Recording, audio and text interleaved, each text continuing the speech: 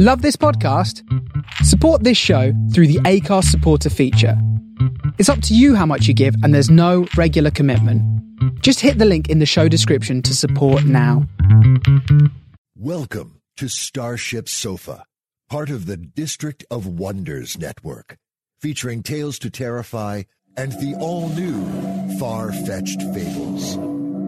Everyone has a story in the District of Wonders. Come and find yours.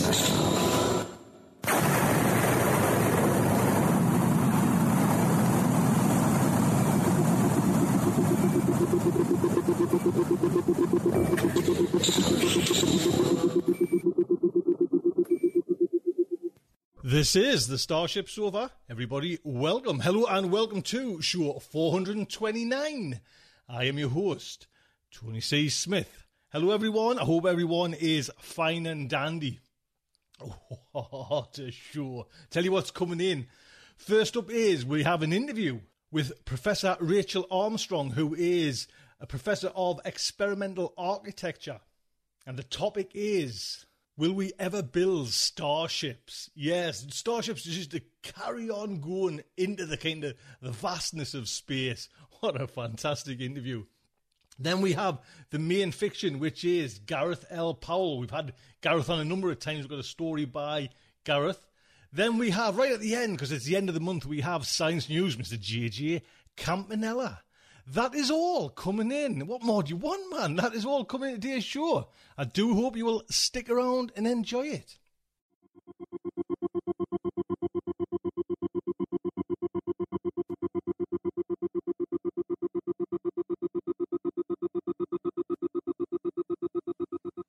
Don't forget, yes, best fan cast. We're still, you know what I mean, if you don't mind, that would be fantastic. I'll put a link on so you can pop over to the website and then go over to the Hugos and cast your vote if you would be so kind. Not just us, anybody, you know what I mean, whoever you like. That would be fantastic. So, first up is a little interview I did with Rachel Armstrong.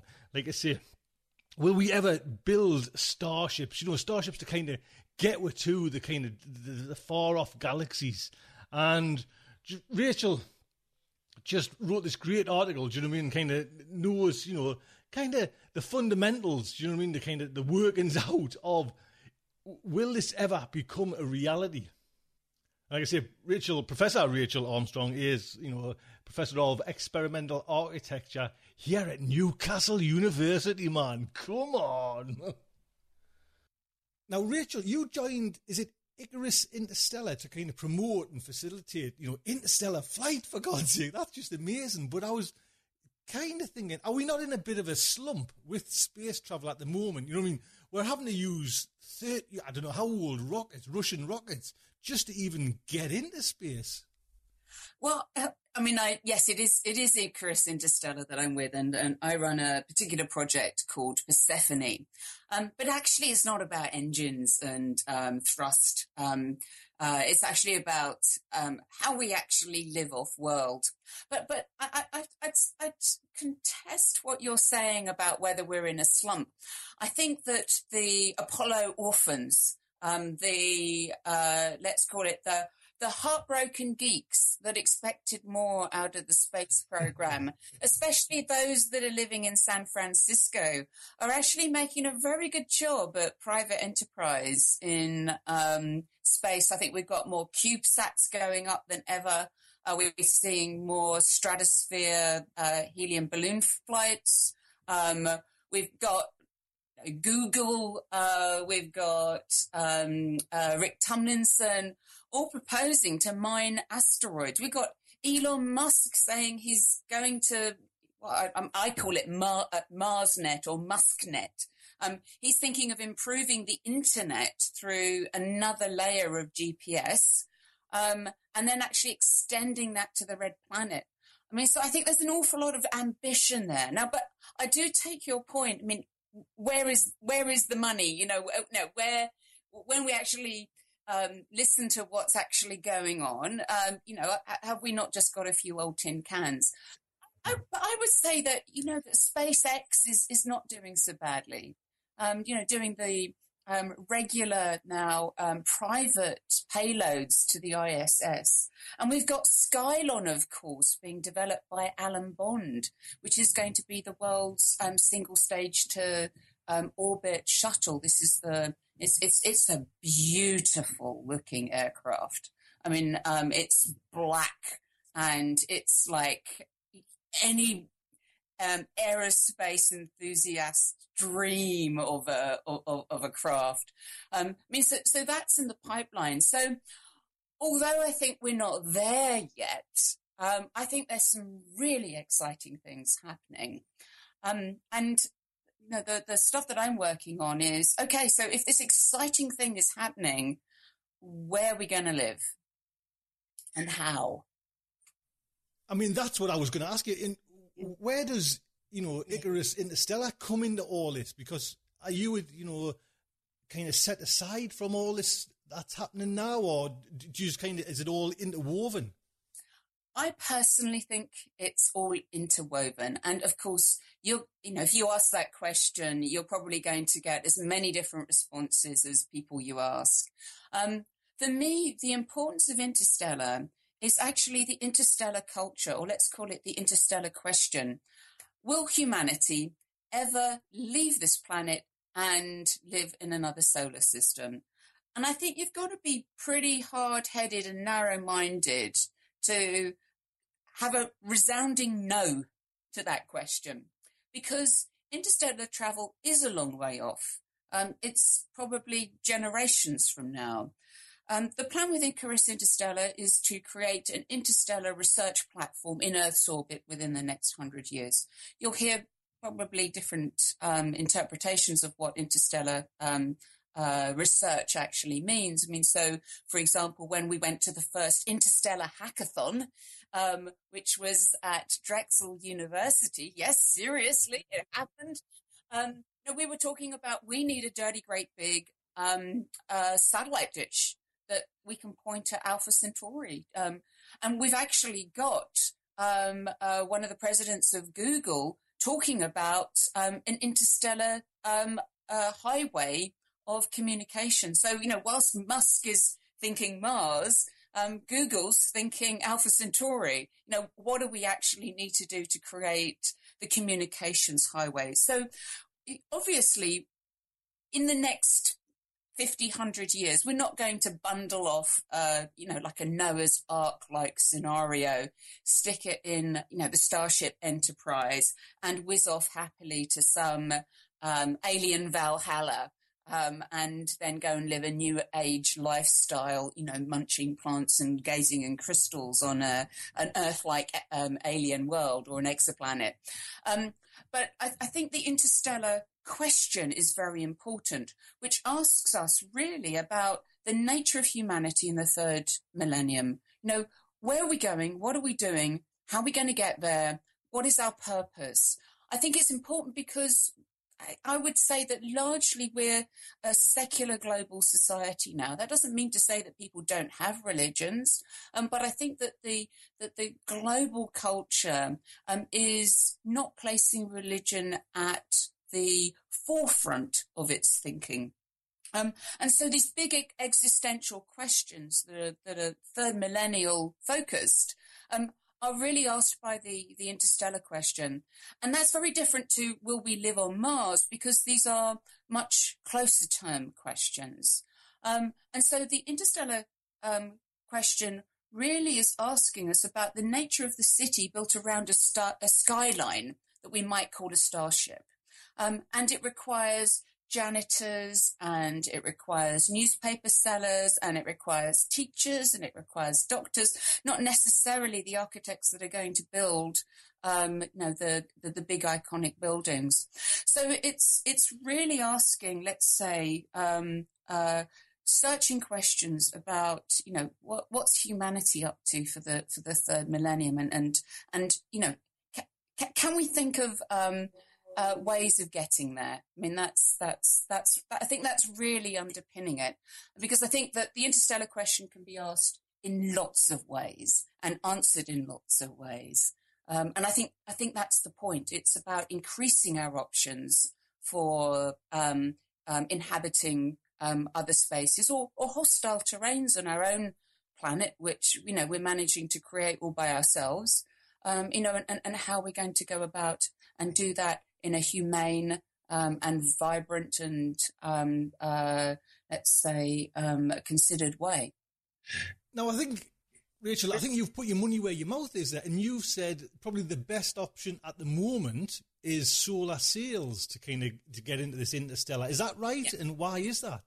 Well, solar sails, and so projects like Dragonfly with the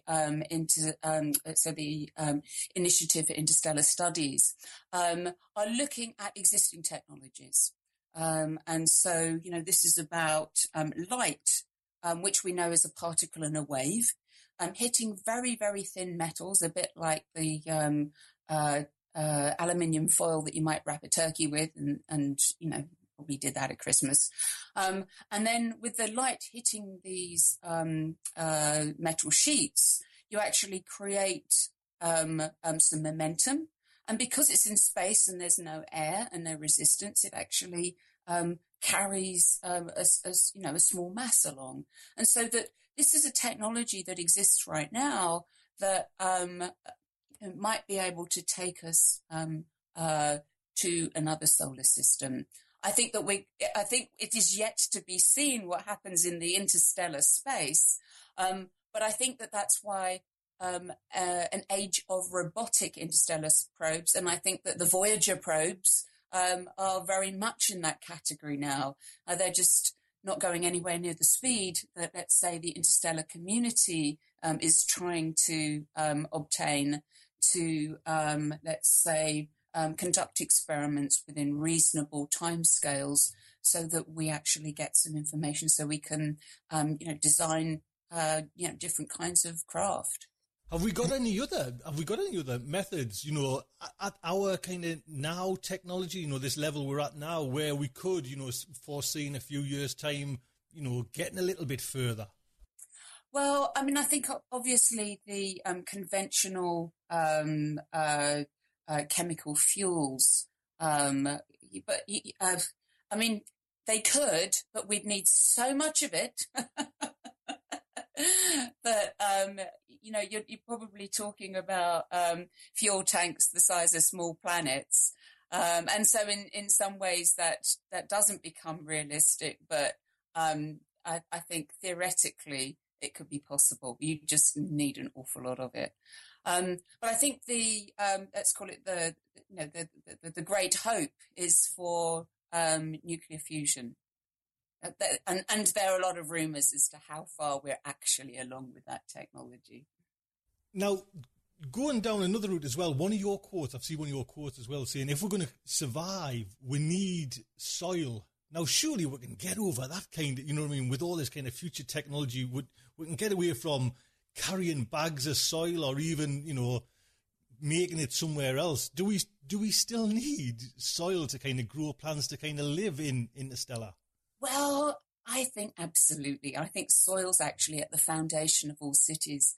And I think one of the challenges we've had in an ecological era where we've realized that the way we've been working in the modern age with industrialization and certain forms of economy where we harvest natural resources and we don't replenish them, is that in the long term, that doesn't create a good living space.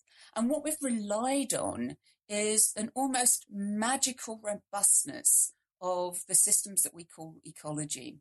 And we've very much drawn upon ecology itself to fix our mess. And ecology's got to a stage where it's kind of going, yeah, I'm not really sure I can keep on doing this. But we don't know what that magic glue is. We don't know how to build life, and we certainly don't know how to build ecologies. We can garden existing ecologies. So, once the planet's booted up, oh, sure, we've got plenty of ideas about, what a good one looks like. But actually booting up a planet, we can't do that. And that's a huge problem. Now, while we might think that it's going to be fine if we, let's say, repot the plant and take the soils that we've got on Earth and stick them inside a big can and live happily ever after in an O'Neill cylinder, and assume that those soils are going to work exactly the same in the potted system as they do back on Earth, I think that we're caught in disaster. And I'll tell you why. Because the physics and chemistry, I think, off-world are not quite the same as they are on-world. It's got something to do with scale. It's got something to do with gravity, or simulated gravity compared with Earth's natural gravity. I think that we need to ask these questions, because failure of soils is a big deal.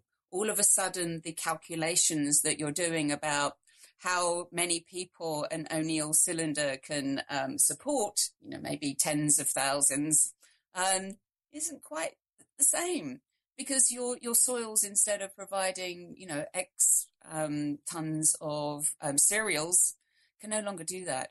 And we saw evidence of this in the Biosphere 2 project, which was in the early 1990s in Arizona.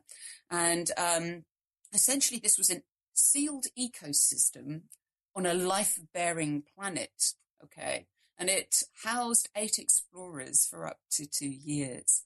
And actually, almost from the start, it was full of controversy. There were rumors about whether or not resources were being smuggled into the compound, about the actual performance and the conditions inside of this, several football pitch-sized environment, in which there were 5 wildernesses that were supposed to be regenerating the air and the soil and the water. But the whole system was in trouble after a year, and it was definitely failing within about 18 months. There was a point where carbon dioxide soared, oxygen fell, and they stopped composting to save oxygen. But at that point, the soils collapse and the plants die, and so you've got to run away, hiding to nothing. Now, I think the important thing to note is that this is on a life-bearing planet with the laws of physics and chemistry that we're already familiar with. Imagine that challenge in a lifeless cylinder off-world. And also imagine the challenge of actually repotting a plant on Earth. They don't always take. So I think that we have to not assume that the fabrics, the infrastructures, the nature that sustains us here on Earth is exactly the same as it needs to be off-world. And I think that we actually need to be very careful about making sure that we do the homework on that. Rachel, you're dashing me dreams there, because I've always imagined this, a ship like Valley Forge, from Silent Running. And that's how I kind of envisage it. And do you think it's not going to be like that, because there is too many kind of complications we're talking kind of hundreds and hundreds of, years in the future, but will there be just too many complications for that kind of an idea? Well, you know what? I'm optimistic. I'm just saying that, we shouldn't make assumptions. We should conduct experiments and test these things out. That O'Neill himself was proposing, let's call it, kind of an American suburbia, because he knew it already existed. He didn't really test out to see whether or not, a lawn can actually exist in an O'Neill cylinder. And, he assumed pollinating insects. Why would you do that if you don't know what your soils are capable? Why would you assume that, flowers will continue to be pollinated and fruits will continue to be pollinated, when you don't know there's wind yet? They're very, very simple assumptions, and I don't think that it's going to be so impossibly difficult that we cannot strategically think it through.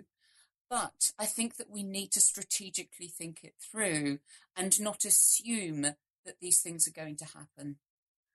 I think before we even kind of get into them stages, we've got isn't there some kind of old laws kicking around? I'm talking about the 1967 International Outer Space Treaty.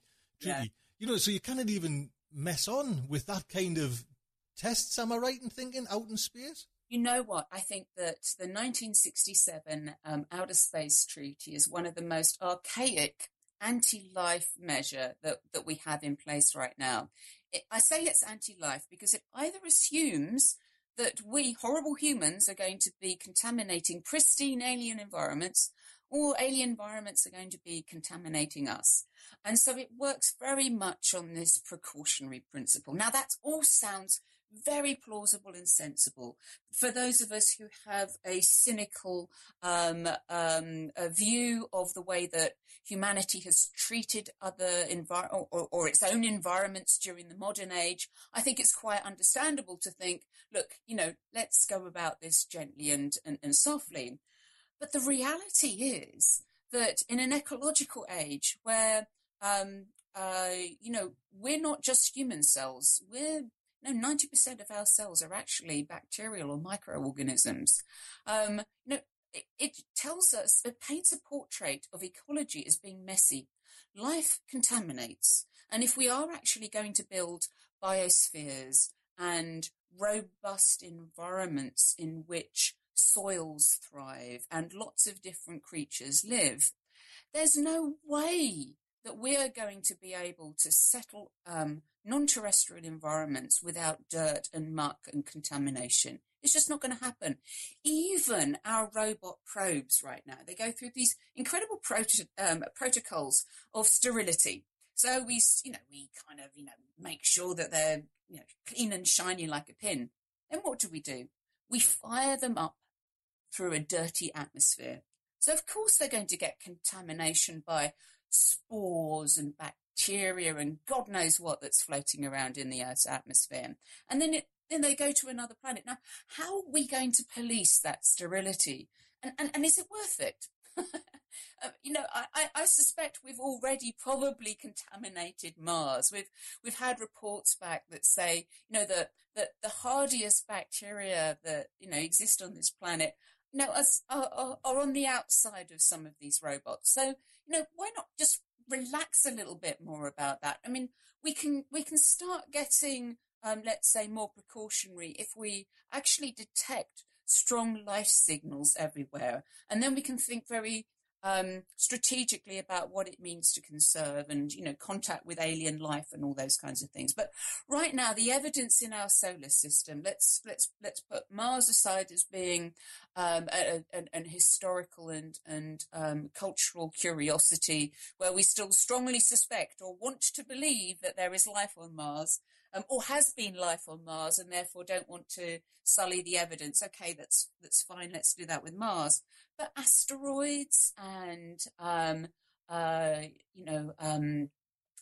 certain parts of the kind of Oort cloud, I think that we should be trying some experiments to see how Earth's bacteria get on. And sure, have a robot up there that's taking pictures and making measurements. But I think we need to be asking these, and we really do need to be asking these questions. Is it possible for any life form to live off world? And I think the answer is going to be yes. I mean, I think, as I said, that there are contaminants on the objects that we send up. But why not test that more thoroughly? Why let the Outer Space Treaty be so draconian that we don't stand a chance of, establishing life elsewhere? And I think we want to. I mean, we've even got people that are designing bacteria, genetically modifying bacteria to help us live on the surface of Mars. But we're never going to be able to introduce them. I mean, it's a computer program to say, well, we could have one of these, or we could have one of those, or we could have something else. But we can't actually implement that stuff right now. So I think that we need to really think about biosecurity and let's say reasonable limits and locations that we can police, that we can survey and engage with. I think that we need to ask these questions very seriously, and I think we need to do it in a very considered way, but I think that we need to do it. who's actually governing these laws, Rachel? Do you know what I mean? And do we still have to abide by them? Do you know what I mean? Is there somebody there, with a checklist saying, "Oh, you can't do no"? Is there a body out there still checking these things? I think there are. I think these are real organisations, and I think that they have real powers. So I think that you can't just go, who's going to mix that bottle of Yakult that I've just sent up in the CubeSat. I think that there are agencies. I'm not an expert in the the legal bodies that are monitoring what we do. I bet they're like jobs worth people. Do you know what I mean? No, look, you cannot take that. Not a chance. Not a chance. I do know that if we send up like a little biosphere, so if we put a world in a bottle, as it were, and we put it into Earth's orbit, the law is that it has to burn up within 25 years. So we can't design one that's going to float around Earth's orbit forever. It has to disappear within 25 years. Wow. So there are rules. Now, I've heard as well you're interested in living technologies. Would you kind enough to explain what you mean by living technologies to get into interstellar? Yeah, what I mean is, with an age of biotechnology, particularly in the last 30 years, that we've been able to, let's say, choreograph living systems and even build, let's call them chemistries, that perform in a way that are pretty lifelike. So, for example, bacteria in particular can be tinkered around with to make stuff that they didn't make before, or to be much more efficient about the things that they already do. On the other hand, we've got chemistries that are what we call not at equilibrium. In other words, they've not reached the lowest possible energy state. There's a tension between the substances from which they're made. So think about an oil and water interface. Oil and water have this, kind of love-hate relationship, because there's certain oils that have parts of them that love water and the other part hates water. So oil has this, depending on which oils, it's got a love-hate relationship with water. And it means it can never really, when you get an oil molecule that loves water at one end and hates water at the other end, it can never quite make its mind up as to what its relationship with water is. And so you get this energetic tension that allows it to do stuff, because it's not settled.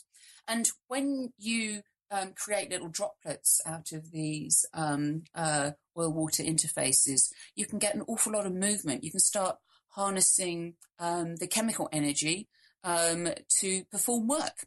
And so at one end, you've got these bacteria that are fully alive and hacked into, that can be engineered like a tiny machine. And on the other hand, you've got these chemistries that are configured in such a way that they keep making energy so that they can also be programmed to do work. And so things that we wouldn't normally consider to be machines can perform functions that we'd like them to do. And this is living technology. They're not gadgets in the same way that our phones are, but they're not really quite natural the way that a tree is. So they're somewhere in between. And this is the fuzzy area of living technologies. And again, you'll have many different people, debate as to exactly what a living technology is. But as a rule of thumb, it's something that you wouldn't consider to be naturally born.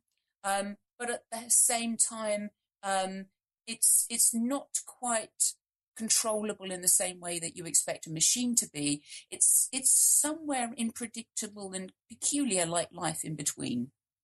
So how can we use that then in the interstellar? Have we got any examples where it possibly could something in the living technologies scope be used? Yeah, absolutely. So, for example, soils could very much make use of these living technologies. So if you think that we need an infrastructure that's going to fine-tune itself to the conditions that's actually either in the anneal cylinder, or it's on a biosphere on the moon or Mars, and And we're under certain conditions, and we want a particular kind of performance to make us alive, or keep us alive, sorry. If natural soils don't do what they need, then we need a kind of super soil, which means that we're going to need to program them.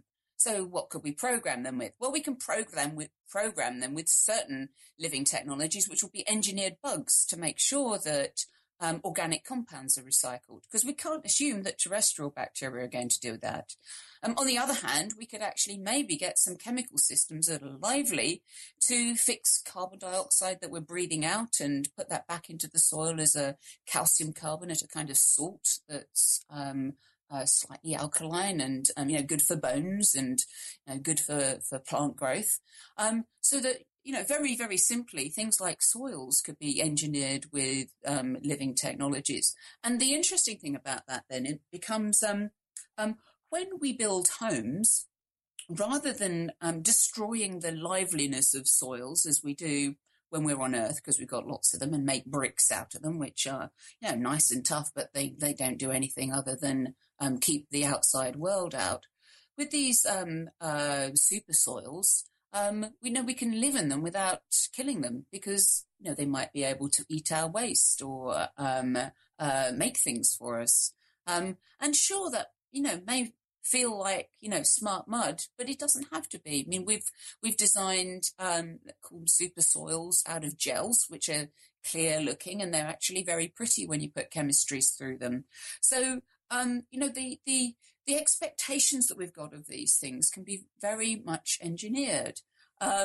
So I think that we're looking at a different kind of nature. If we're not looking at Earth's nature, we're looking at a kind of space nature. And we're in a situation really where we could start to design that. And I think that's quite exciting. So that's one example. We could start to design soils.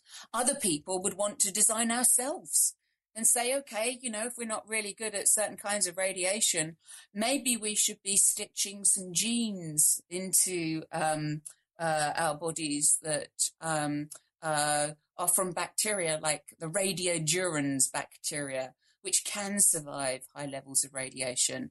I think that's an awful long way off, to actually for us to have a skin like that. But it's the way that people are thinking, so that these living technologies are being thought about, of being used both within us. So maybe we can have internal bacteria that are looking after our metabolism and digesting food. Maybe we could start to eat foods that we can't normally eat, like celluloses. All that fiber that's really good for your bowel? That's really hard to digest. But maybe we could design bacteria for when we live on Mars that does a much better job at chewing up all, Matt Damon's potatoes. Maybe they can chew potatoes better than Earth bacteria can, so that we get, our food goes further. So we can design ourselves, or we can design the environment, the function of these soils. Maybe the soils, instead of trees, produce oxygen. So that's really where these living technologies reside. It's the interface between us and machines. The stuff that we need to actually live. Rich, which way do you think then, as humanity, in the years to come, reaches the stars, which way do you think we'll go down? Will we go down the kind of the Valley Forge, ecosystem craft, or will we go into a more, state asleep route to get there? Yeah, I think that the status sleep route is as challenging as the, building your own world scenario. I think that, because the whole cryosleep is a big challenge, because we have so many cells. Now, if you were going to say, would the first colonists of a distant planet be human? I would say probably not. They're probably going to be bacteria. And those would do very well being on ice and then being thawed up at a target location. Again, there's obviously ethical questions. If we did that, are we sowing the seeds of our own destruction? There'd be other people that would go, well, hang on, the first creatures that lived on the surface of the earth were actually the cyanobacteria that made Earth's atmosphere breathable. Before the little green bugs came along, we had these poisonous gases, and it was their metabolisms that changed it into an oxygen-rich system. So I think that germs have got a bad name in the modern era because we've associated them with nasty diseases, dirty surfaces, and contagion. And I think that an ecological view of the microbe is, it's not all utopian. They're not our best friends, but they're not exactly creatures that we can't talk to. And when I say talk, I'm obviously thinking about, biological and chemical languages. That today we can read genes, we can see that bacteria talk through like little frisbees. They're little frisbees made of DNA. They kind of chuck these things around. We communicate through the internet. They can communicate through the DNA frisbee system. And so, we can intercept those messages and have some idea of what they might be discussing. And I think that we're starting to join in that conversation. There's a researcher called Bonnie Bassler. She's done a lovely TED talk on this. And she talks about something called quorum sensing. And quorum sensing is, in the very simplest terms, the way that bacteria talk together in groups. And we're starting to understand that they have a set of languages and, that has a grammar and it evolves, and it's kind of strange. So will bacteria be our first ambassadors? I would imagine so, yes. When will humans come along? I think until we can actually see how bacteria make a run of it, I think it would be harder to say what happens in terms of humanity. It might be that we just simply have to replay the tape of life again. And there's a very interesting chemist called Michael Mortner, who is an advocate of directed panspermia. And he says, really, humans are part of a community of life. He creates a very egalitarian view of living things. And he says that, humans aren't on the top of the pyramid here.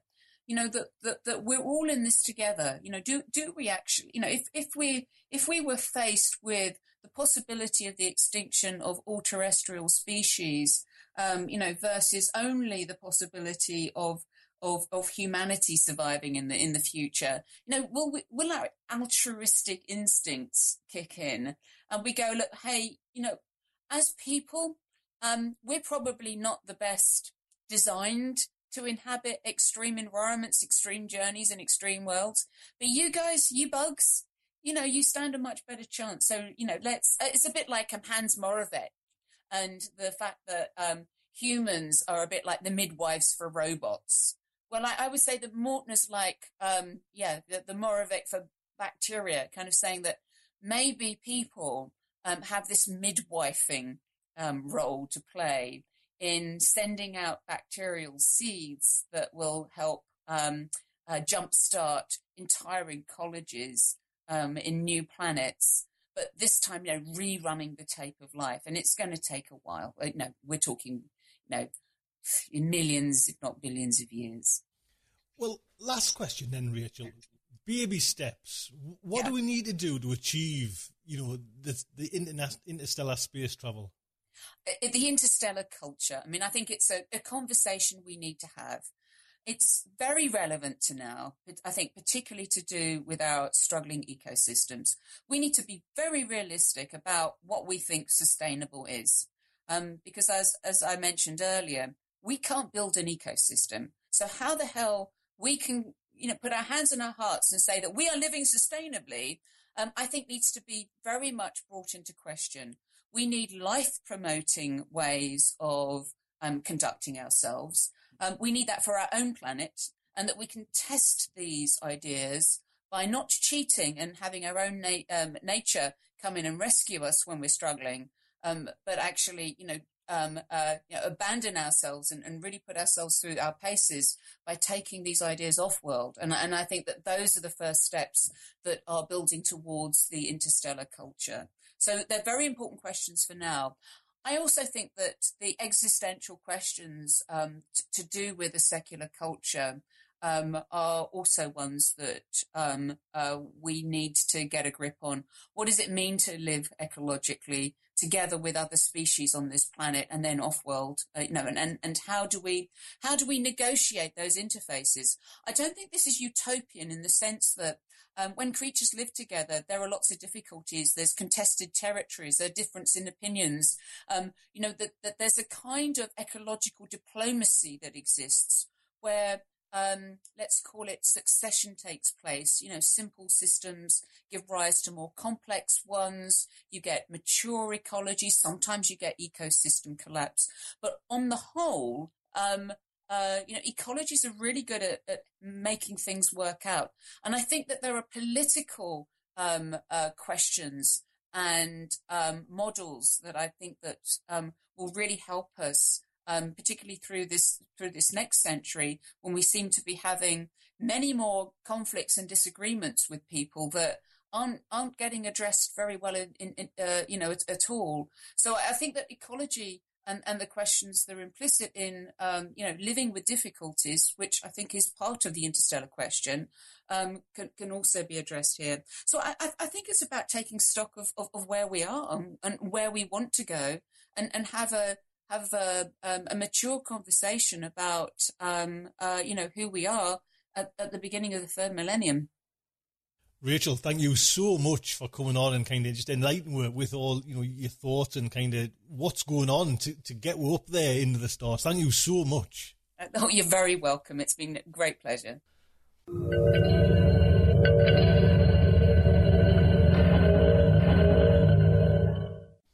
There you go. A big thank you to Rachel. One day. So next up is the main fiction, like I say. It is by Gareth L. Powell, which is called Distant Galaxies Colliding, first published in Quantum Muse 2005. I've got the official bio of Gareth's, but still to say, he's been a few times, and he was kind enough to come onto SofaCon as well and read a little part out of Akak Makak, one of his novels there. But this is the official Gareth L. Powell bio. Gareth L. Powell is the award-winning writer from the UK. He is the author of the novels Silver Sands, The Recollection, Akak Makak, Hive Monkey, and Macaque Attack. His alternative history thriller, Akak Makak, which my son read and absolutely loved, won the 2013 British Science Fiction Award Association for Best Novel. And his story, Ride the Blue Horse, is currently shortlisted for the 2015 award as well. Wow, go on in the short fiction category.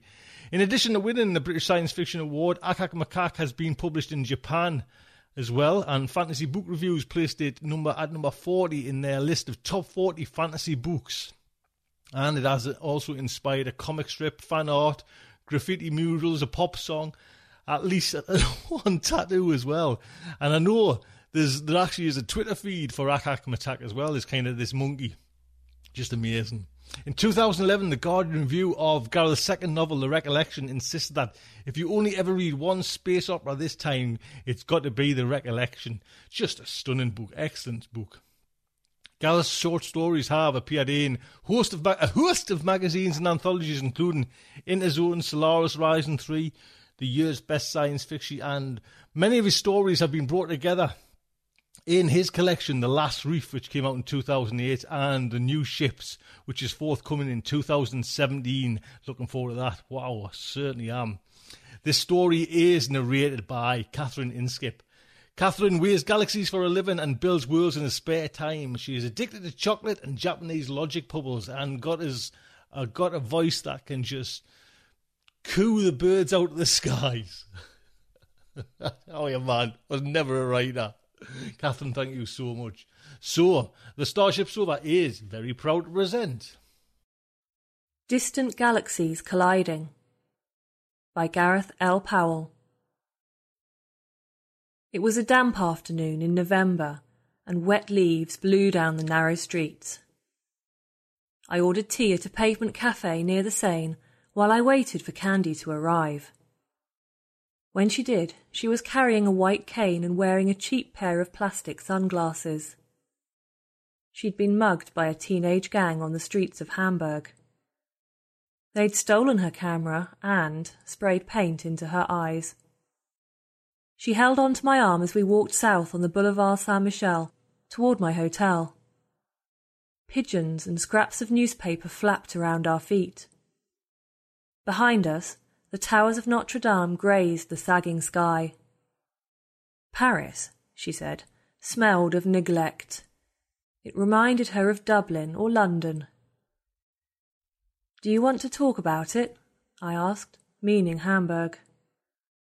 She squeezed my arm fiercely and her cheek brushed my shoulder. For half a second we were off balance. "Perhaps later," she said. I led her across the road and up the steps of my hotel. My room was on the 4th floor.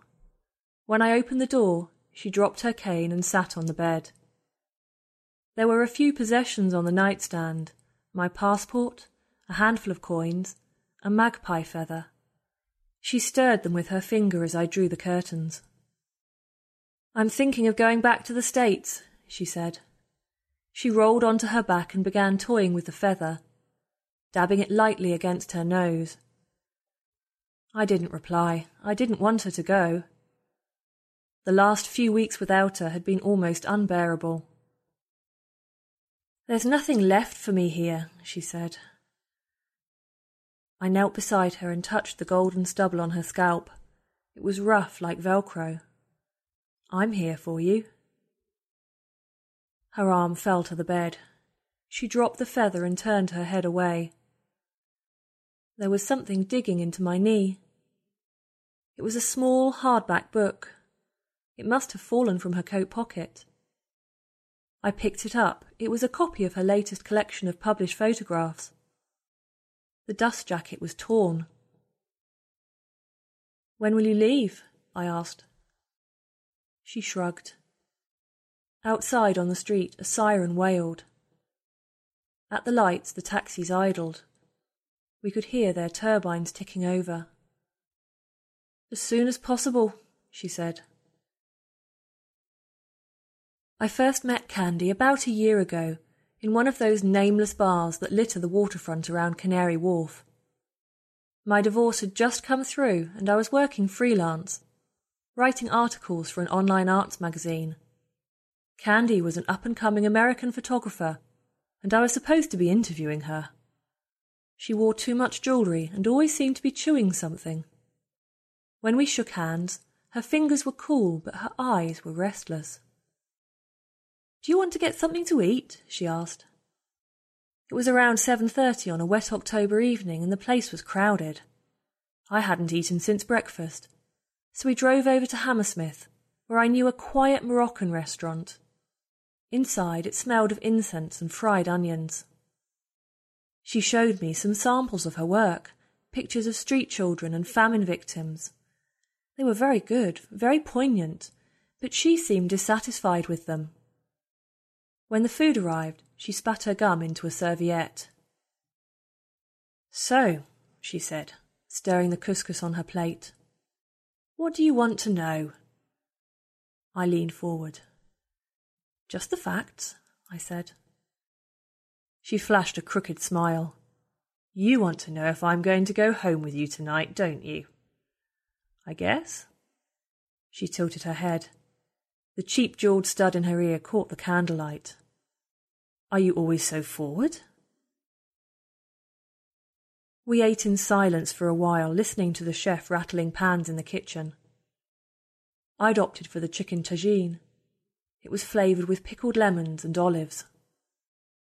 "I've just come out of a bad relationship," I said. "I know." She covered my hand with her own. "I can tell." The traffic outside was queued back from the flyover. We finished our meal and went back to my flat. That first night, I left the lights off and the curtains open. I made coffee by the orange streetlight and watched her undress. The rain running down the window cast eerie underwater shadows on her pale skin. 2 weeks later, we flew out to Greece, then Turkey. Her work carried her all over, and I tagged along when I could. She was always restless, always ready to move on. She lived out of a rucksack, preferring to buy things when she needed them rather than weigh herself down. That winter, she walked through Athens and Istanbul, her digital camera clicking furiously. "I'm a professional tourist," she said. I remember sitting beneath a tree, beside a ruined temple, looking out at the Aegean. The water and sky were a matching blue, and the white sun burned above us. I'd been sifting through some of her downloaded images on my palm top, but now the battery was running low. "Do you know," she said, "that Earth is the only planet whose English name isn't derived from Greek or Roman mythology?"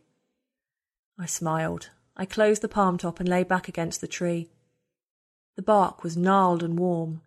Goats grazed among the fallen stones of the temple, and the air smelled faintly of dry grass and dung.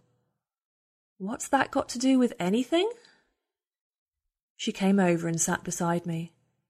She'd spent all morning looking around the temple, recording it all. She wore a white cotton dress with big wooden buttons up the front. "I don't know," she said. She reached into her shoulder bag and pulled out the magazine she'd bought at the airport. There was an article in it about the old Hubble telescope. The accompanying picture showed 2 distant galaxies colliding. "Look at that for a picture," she said, using a fingernail to trace the dusty walls of tortured stars. "It's pretty," I said. Candy frowned. "The light from these stars is 1,000,000 years old," she said. "It's been travelling through space since before the dawn of civilization, since before this temple was built." We looked around at the collapsed walls, the moss and lichen covering the scattered stones.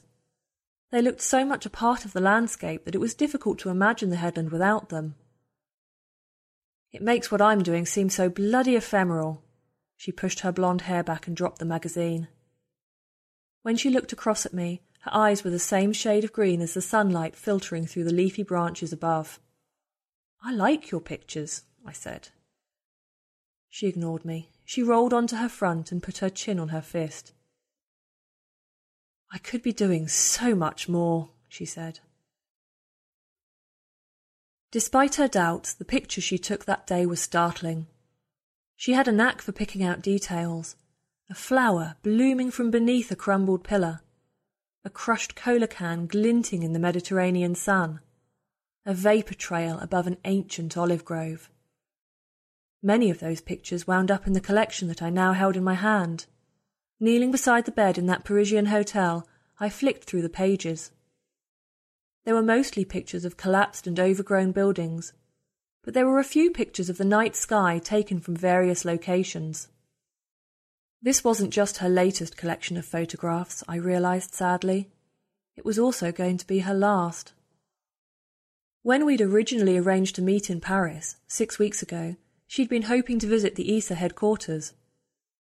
She'd wanted to use a deep-range telescope for her next project. She'd wanted to find a way to make art out of science, to express how small and insignificant the universe made her feel. Now she wouldn't have the chance. She'd never take another picture. There'd never be another collection. She'd have to find another way to express herself. She heard the rustle of glossy pages and her head turned toward the sound. Behind her sunglasses, I could see the white gauze dressings that covered her eyes. "What are you reading?" she asked. I lied. I said it was a guidebook. She held a hand out to me. Her fingers were cold and dry. "Open the curtains," she whispered, "and tell me what you see." I pulled myself up and pocketed the book. "Why?"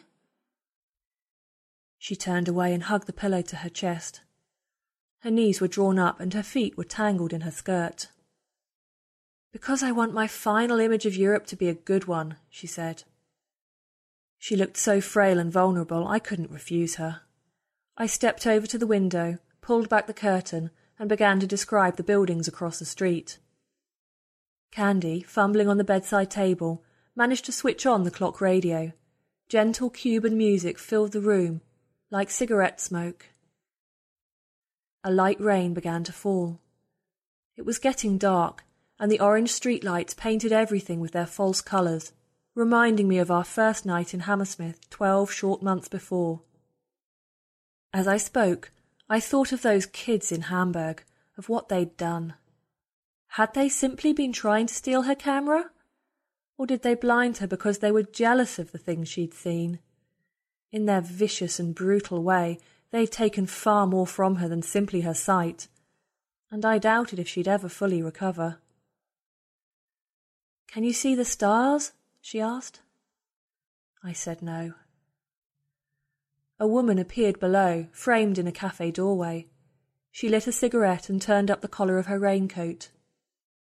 As she hurried up the street, the wet leaves snagged on her high heels. At the corner she stopped to scratch her leg, where the impurities of her ankle chain had irritated the skin. I told Candy that it would have made a perfect picture. I felt her move up behind me. Her hands touched my shoulders. "I guess that'll have to do then," she said.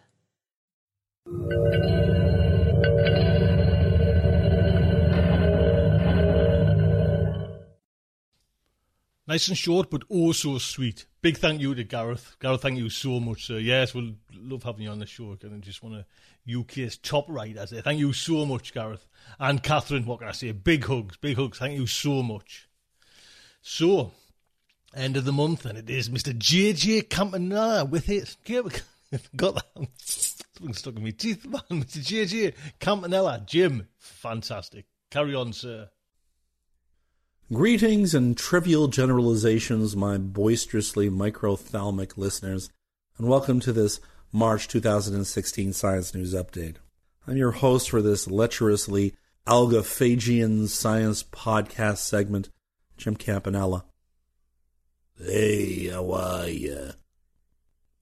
Frankly, not so hot. I'm still recovering from 2 straight weeks of influenza. And after this, I understand entirely how the Spanish flu pandemic killed tens of millions in the early 20th century. I'm still deaf in my left ear because my eustachian tube refuses to drain. But that seems a small price to pay to be getting healthier. And no, this year we stupidly did not get vaccinated.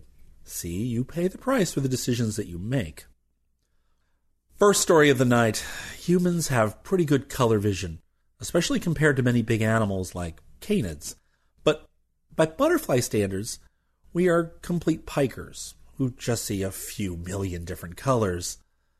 Dr. Ken Arikawa of Sokendai Graduate University for Advanced Studies in Hayama, Japan, reported in this month's Frontiers in Ecology and Evolution that the common blue bottle butterfly has the most advanced color system of any organism yet studied on Earth. They not only have the sharpest vision in the world, but the most sensitive to color shading. It turns out that the common blue bottle butterfly from Australia, called Graphium sarpetum, is known for its conspicuous blue-green markings, but it has extreme color vision. Arikawa reports that each of their eyes contain at least 15 different types of photoreceptors. Those are the light-detecting cells required for color vision. And these are comparable to the rods and cones found in human eyes. And to understand how complex spectrally the retina of the butterfly actually is, researchers used physiological, anatomical, and molecular biological experiments to examine the eyes of 200 male bluebottles that they collected in Japan. They only used males because apparently they couldn't get enough females. Anyway, they found that different colors stimulate each class of receptor. For example, UV light, ultraviolet, stimulates one, while slightly different blue lights set off 3 others, and green light triggers 4 more. Arikawa says, quote, "Our intracellular electrophysiology studies reveal that the blue bottle eye contains photoreceptors of 15 distinct spectral sensitivities. These can be divided into 6 spectral receptor classes: ultraviolet, violet, blue, blue-green, green, and red-sensitive. The B, G, and R classes respectively contain 3, 4, and 5 subclasses. 15 is the record number of spectral receptors so far reported in any organism, insect or otherwise, unquote. Most insect species have only 3 classes of photoreceptors, and even humans only have 3 cones, and even we see in millions of colors. Butterflies need only 4 receptor classes for color vision, including spectra in the UV region. So why did this species evolve 11 more? What can they possibly be using that level of color sensitivity for? Well, you can bet they are not amateur artists on the side producing art to sell at sidewalk sales. In the paper, Arikawa says he suspects that some of the receptors must be tuned to perceive specific things of great ecological importance to these iridescent butterflies, such as sex. For instance, with eyes alert to the slightest variation in the blue-green spectra, male bluebottles can spot and chase their rivals away, even when they're flying against a blue sky. Or, for that matter, they can find females much more easily, and apparently, since they had so much trouble catching female butterflies in this study, they must be pretty hard to find. Anyway, it always seems to come down to sex, doesn't it? Why do guys become rocket scientists and work for NASA? Well, obviously because of the huge bevy of beauteous, gravid females that chase them around trying to win them for husbands. Must be tiring for those poor NASA guys. I mean, how can you ever get finished with building that rocket at JPL with all the women at the gate howling your name? And obviously somewhere down the line, the women realize that all botanists look amazing like Matt Damon.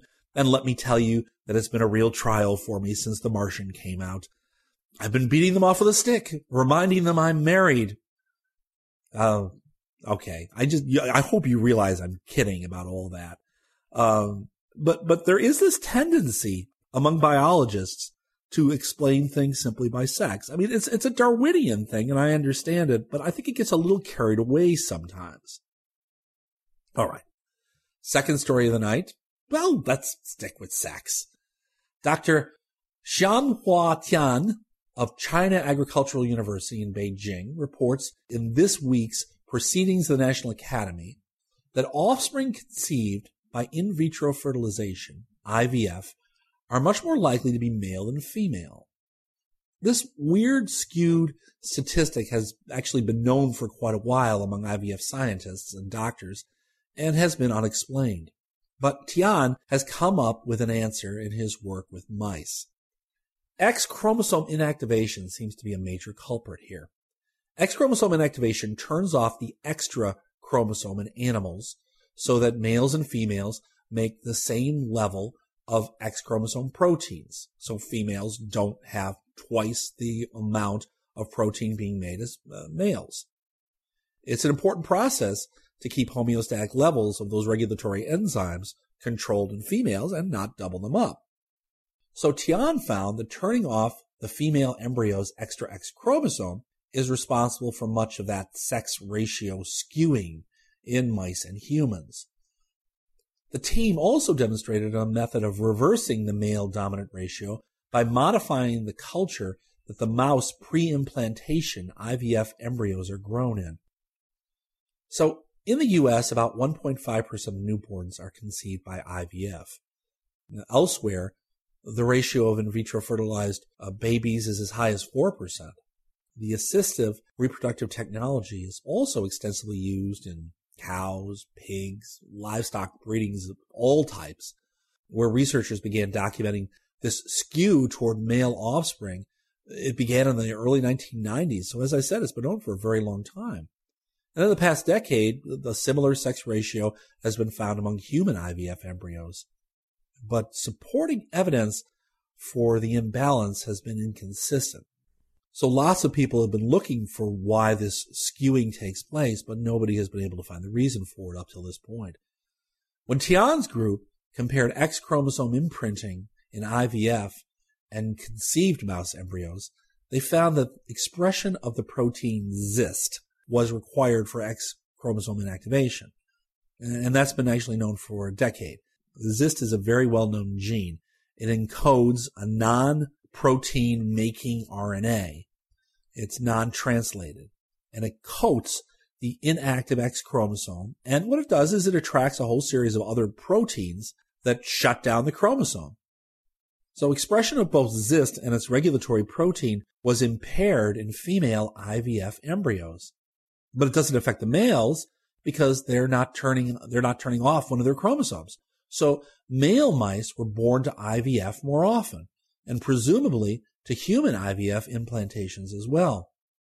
Tian was able to rescue ZIST expression in the IVF females by experimentally upregulating the expression of the ZIST regulatory protein.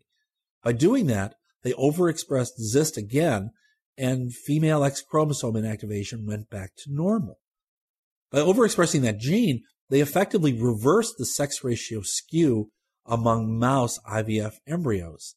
And they did it simply by adding retinoic acid to the implantation culture media, which upregulated the ZIST expression.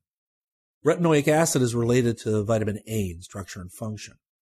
Tian says, quote, "Our study not only identifies the mechanism underlying the female-based pregnancy loss and subsequent sex skewing in vitro fertilized offspring, it also resolves the IVF-induced sex skewing by targeting and improving the culture system of the IVF process. Our results provide a roadmap for exploring the mechanism of IVF-associated health complications," unquote. I hate to even bring this up, but this so-called skewing is easy to see and easy to identify, and was pretty easy to treat to get rid of the skewing. But, and this is a big but, this may just be the tip of the iceberg. There may be lots and lots of epigenetic effects occurring because of IVF that we're simply not detecting. There may be much, much broader phenotypic changes from the mainstream that we are going to smack right into in a decade or so when we see IVF babies all growing up. Worse yet, Tian's little experiment should make us very aware that minor changes in the environment of the IVF embryo can lead to all sorts of unexpected results. What we do in the lab has an effect. It's not the same as having a baby the old-fashioned way. I'm not saying get rid of IVF. What I am saying is, when you're playing God, you sure as heck better be prepared for the long-term fallout of that. Of course, we are still talking about mice here, and Tian has yet to actually demonstrate that his treatments will have any effect or the same effect on human embryos. By the way, speaking of playing God, I highly recommend Neil Stephenson's new novel, 7 Eves. The story actually takes a while to start taking up a major theme of genetics and epigenetics and how it could affect the human race in the direst of circumstances. But as usual, Stephenson does an incredible job of world building, and the story itself gets moving right away, even though Stephenson is more than a bit long-winded. You not only learn about genetics, epigenetics, and terraforming to quite an extent, but you also learn more than you'll ever want to know about orbital mechanics. Anyway, just a thought. It's a really good book. It's also very long, as most Neil Stephenson books are. Next story, perfect pitch. I had a conversation with one of my colleagues a few weeks back that reminded me how complex humans can be. My colleague is a neurobiologist, but also a musician. Somehow we got to talking about perfect pitch, and he told me about neurological studies where they discovered humans with perfect pitch who grew up with mistuned pianos. Apparently, that does end perfect pitch completely because you learn the wrong pitch, and apparently it stays with you for the rest of your life. So that if you have perfect pitch, it's never actually perfect. It's only relative to what you learned as a kid growing up. And apparently it really messes up your ability to be a very good musician. Anyway, I thought it was interesting when I came across this new paper in the Journal of Neuroscience from Dr. Lutz Jonke of the University of Zurich. And it's entitled, Bridging the Gap Between Perceptual and Cognitive Perspectives on Absolute Pitch.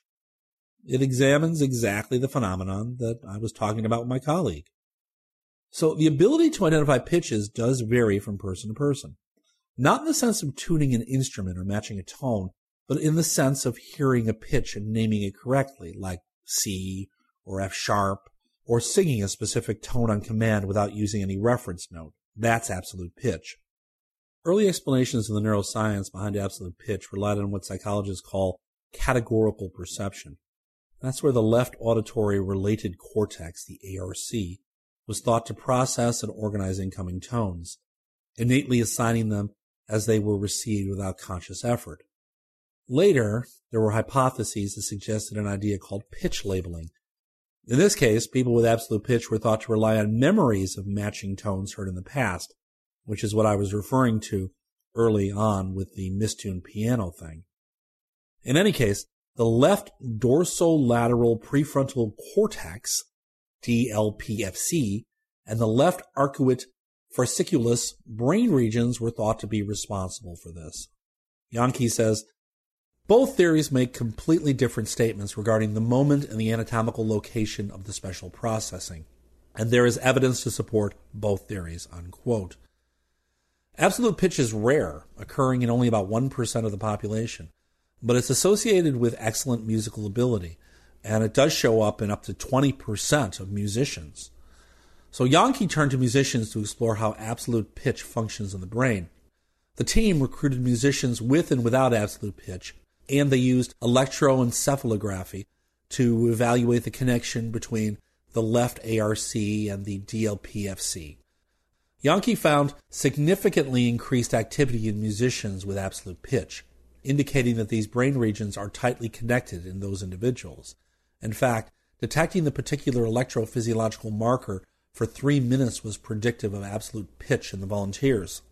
Yankee states, quote, this coupling enables an especially efficient exchange of information between the auditory cortex and the dorsal frontal cortex in people with absolute pitch, which means that the perception and memory information can be exchanged quickly and efficiently, unquote. While this study demonstrates how the two prevailing hypotheses for absolute pitch processing work together, it also opens the door for further studies on auditory processing and memory, potentially even leading to ideas for treatment of some hearing impairments.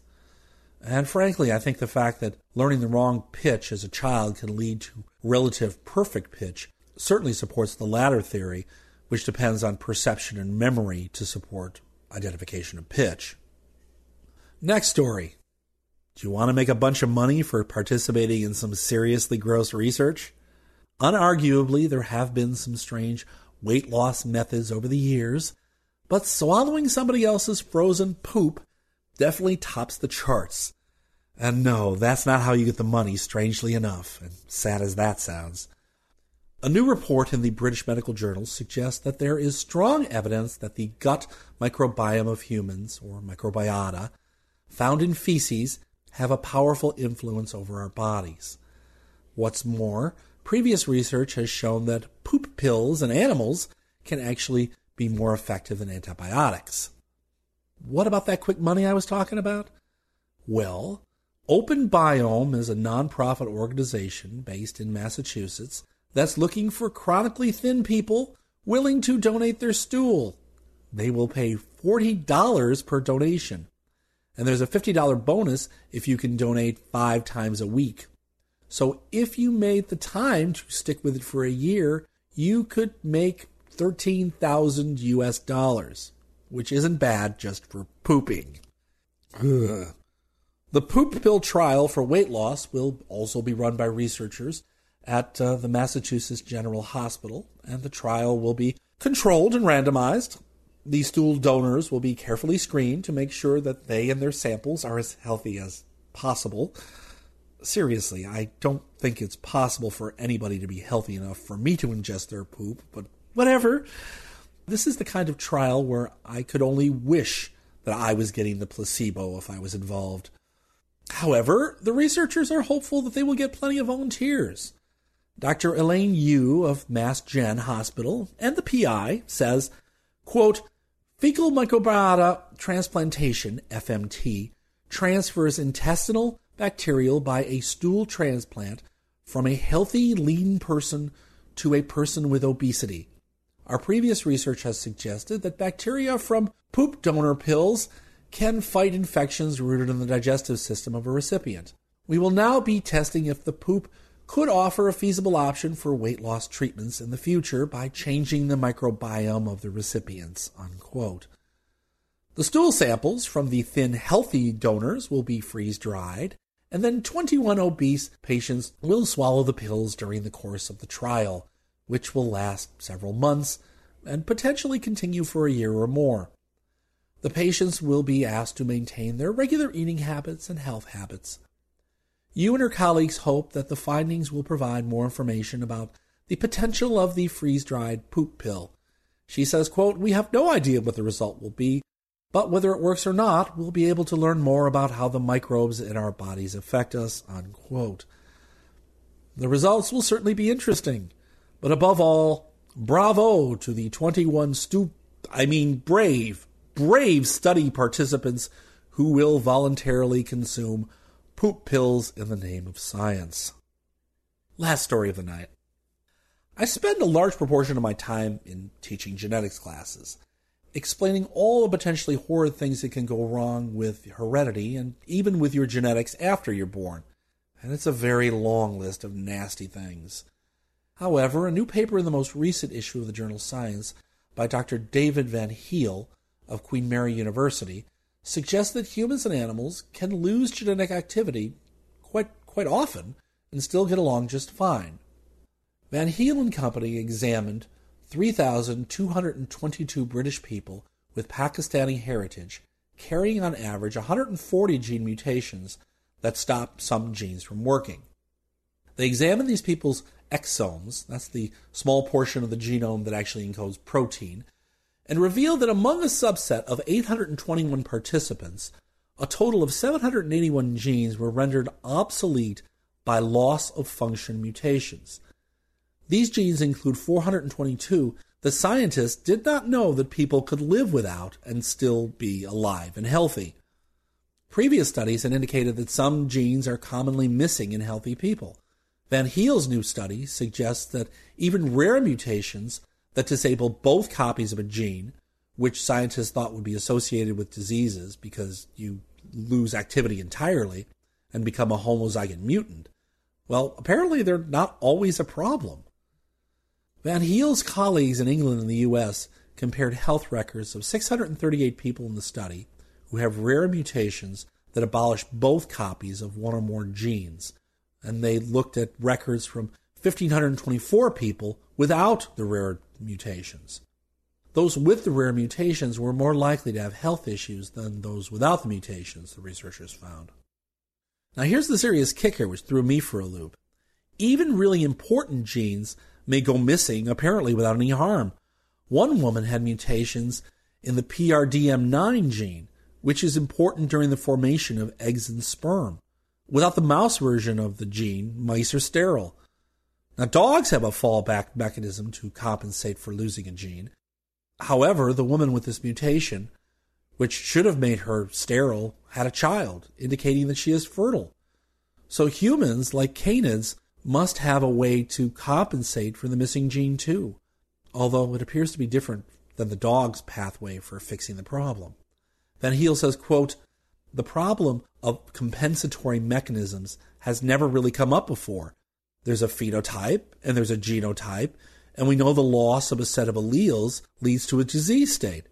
However, these mechanisms that help compensate for the complete loss of certain genes could in the long run complicate the search for genes responsible for rare genetic diseases," unquote. In short, what this means is that we still don't understand what the heck is going on in genomes. We understand how proteins are made, we understand a lot of control mechanisms, but we also are completely ignorant of lots and lots of stuff. And this just continues to remain a mystery for our understanding of not only animal genetics and genetics of other organisms, but certainly of humans as well. Well, that's all from me for now. As always, take care. Avoid ingesting poop pills at all costs. Always make sure your piano is in perfect tune for the sake of your children. Keep watching the skies, and I hope I've inspired some of you. Until next time, this is Jim Campanella.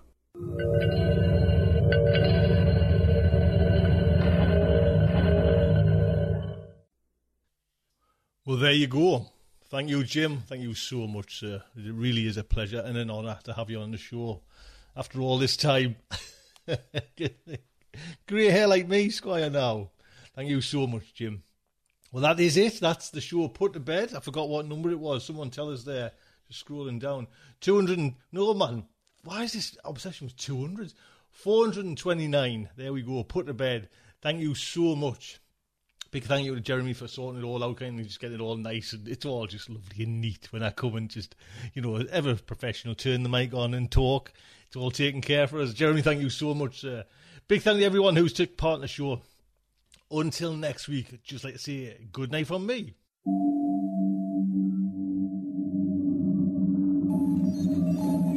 Will our heroes survive this terrible ordeal? Can they win through with their integrity unscathed? Can they escape without completely compromising their honor and artistic judgment? Tune in next week for the next exciting installment of StarShipSofa. Evacuation procedure initiated. Shuttle set for launch. Airlock will be opened in 3, 2, 1.